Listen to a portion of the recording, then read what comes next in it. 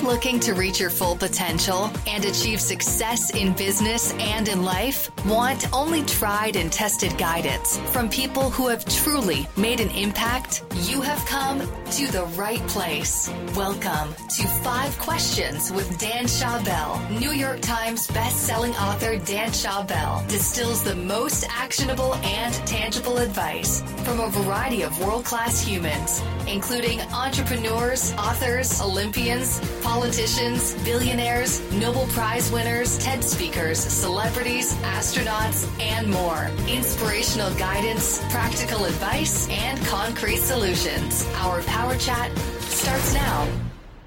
Welcome to the 63rd episode of the 5 Questions podcast. I'm your host, Dan Schawbel, and my goal is to create the best advice from the world's smartest and most interesting people by asking them just 5 questions. My guest today is the bassist and co-founder of the Red Hot Chili Peppers, Flea.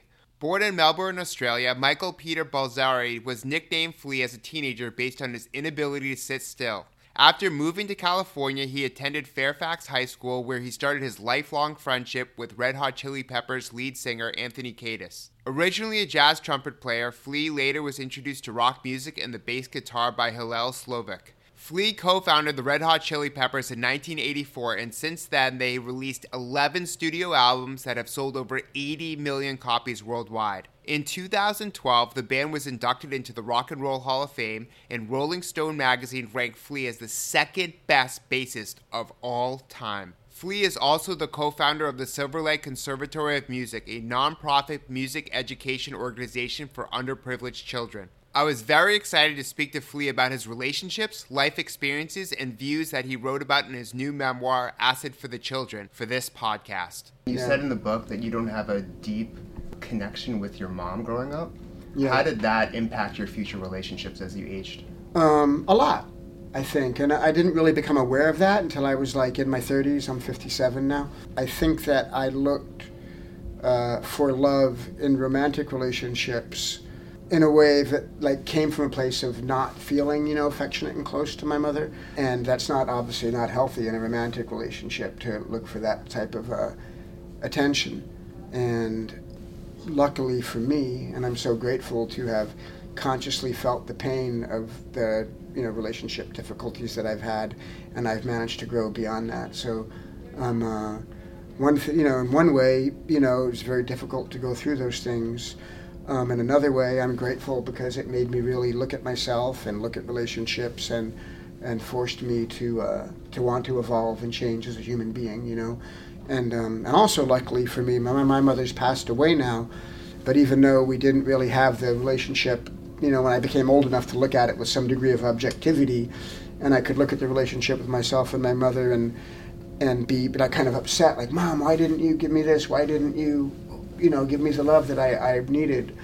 Once I kind of got past realizing it and it being angry about it, then I got to a real healthy place of forgiveness and actually managed to forge a really beautiful relationship with my mother as an adult and in her later years. And your stepfather, it seemed like he was a blessing and a curse to you, and you feel grateful for your time spent with him. Can you describe some of the lessons you learned from sharing in various experiences with him?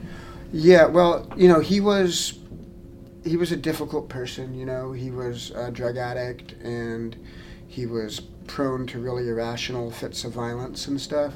But he was also an unbelievably great musician, and he also loved me with everything that he knew how. He just had was battling his own demons and had a really hard time, and it was really scary being around him because we never knew. So we were always kind of trepidatious that he might blow up and rage and destroy the house or whatever.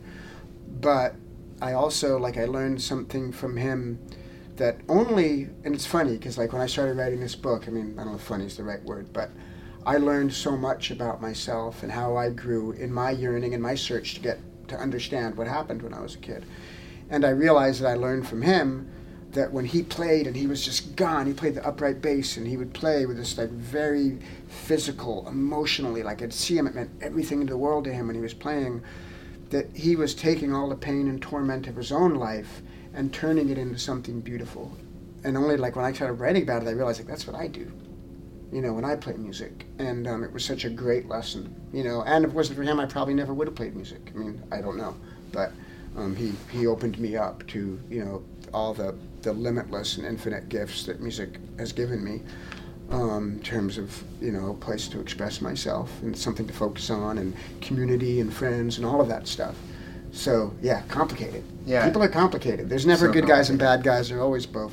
I look at my friends as my family because I'm an only child, and you saw your friends as part of your family too. Explain that type of relationship and why you needed that to fill that void. Yeah, well, I guess it's sort of like, you know, coming from, you know, I write about it in my book. I grew up in a very unconventional and oftentimes difficult household, a place where I didn't feel safe. And I also was completely unwatched as a kid. You know, I was out in the street running wild, getting into trouble. And, you know, the friends that I made were really where I looked for family, where I looked for that, like, that bond, that, like, that togetherness and that unity that we all want. You know, we're all yearning for connection, whether it's, you know, in an intimate one-on-one relationship or a sense of community or just that feeling of togetherness and people being there for each other. It was a perfect setup for a rock band to start, because we started and we pretty much all came from broken homes, and all were running around wild, and all found, you know, profound meaning in our friendship. And to be able to translate that into music, then the music became more than the sum of its parts. Because you feel like the struggle created the stronger bonds, almost like pledging a fraternity or sorority, where if you go through the same things together, you can relate to one another and form stronger relationship as a result. Yeah, totally, yeah. Historically, people have always viewed vulnerability as a weakness, but you view it as a strength. Can you give an example about how, when you were vulnerable in one situation in your life, how that drew you closer to someone and improved a relationship you had? I mean, whenever I've been vulnerable with anybody, and even if sometimes, like, my vulnerability might be irrational, like I might have my feelings hurt by you, that you said something that hurt my feelings, and I'll sit there and I'll be, oh, that made me feel bad, I feel bad. And I'll say, dude, why did you say that? That really hurt my feelings. And you'll be like, oh, I didn't mean it that way. I meant to say that what you're doing is really beautiful, you know, and I took it as an insult because I heard it the wrong way. And in that vulnerability, I'm like, and then we forge a bond because we connected over something. You know what I mean? And which has been the case very often, you know, in so many different ways, especially like being a communal creative situation in my band. We get our feelings hurt all the time, you know, and the willingness to be vulnerable and still express yourself and open yourself up to possibly being hurt in a romantic relationship, a friendship relationship, a creative relationship, any collaborative effort of any kind is the thing that takes courage, but it's where all love is, you know. And also, like, for myself, writing this book, it's been an extraordinarily vulnerable feeling, you know, but I think there's value in telling my story, you know, and there was value for me in challenging myself to write a piece of literature that I thought could be a contribution to the world of books, you know. Like, it was scary because I thought there was a good chance I might fail, but I knew I had to do it on my own. I knew it had to be my voice and nobody else's, and I had to, you know, sink or swim. So that's what I did. And what's your best piece of career advice?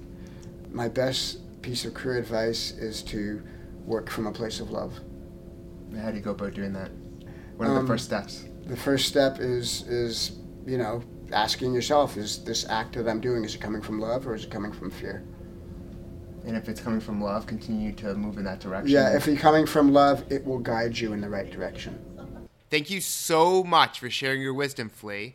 To follow his journey, you can read his memoir, Acid for the Children, and find him on Facebook, Instagram, and Twitter, where he shares his memories, performances, pictures with his friends, travels, and dance moves.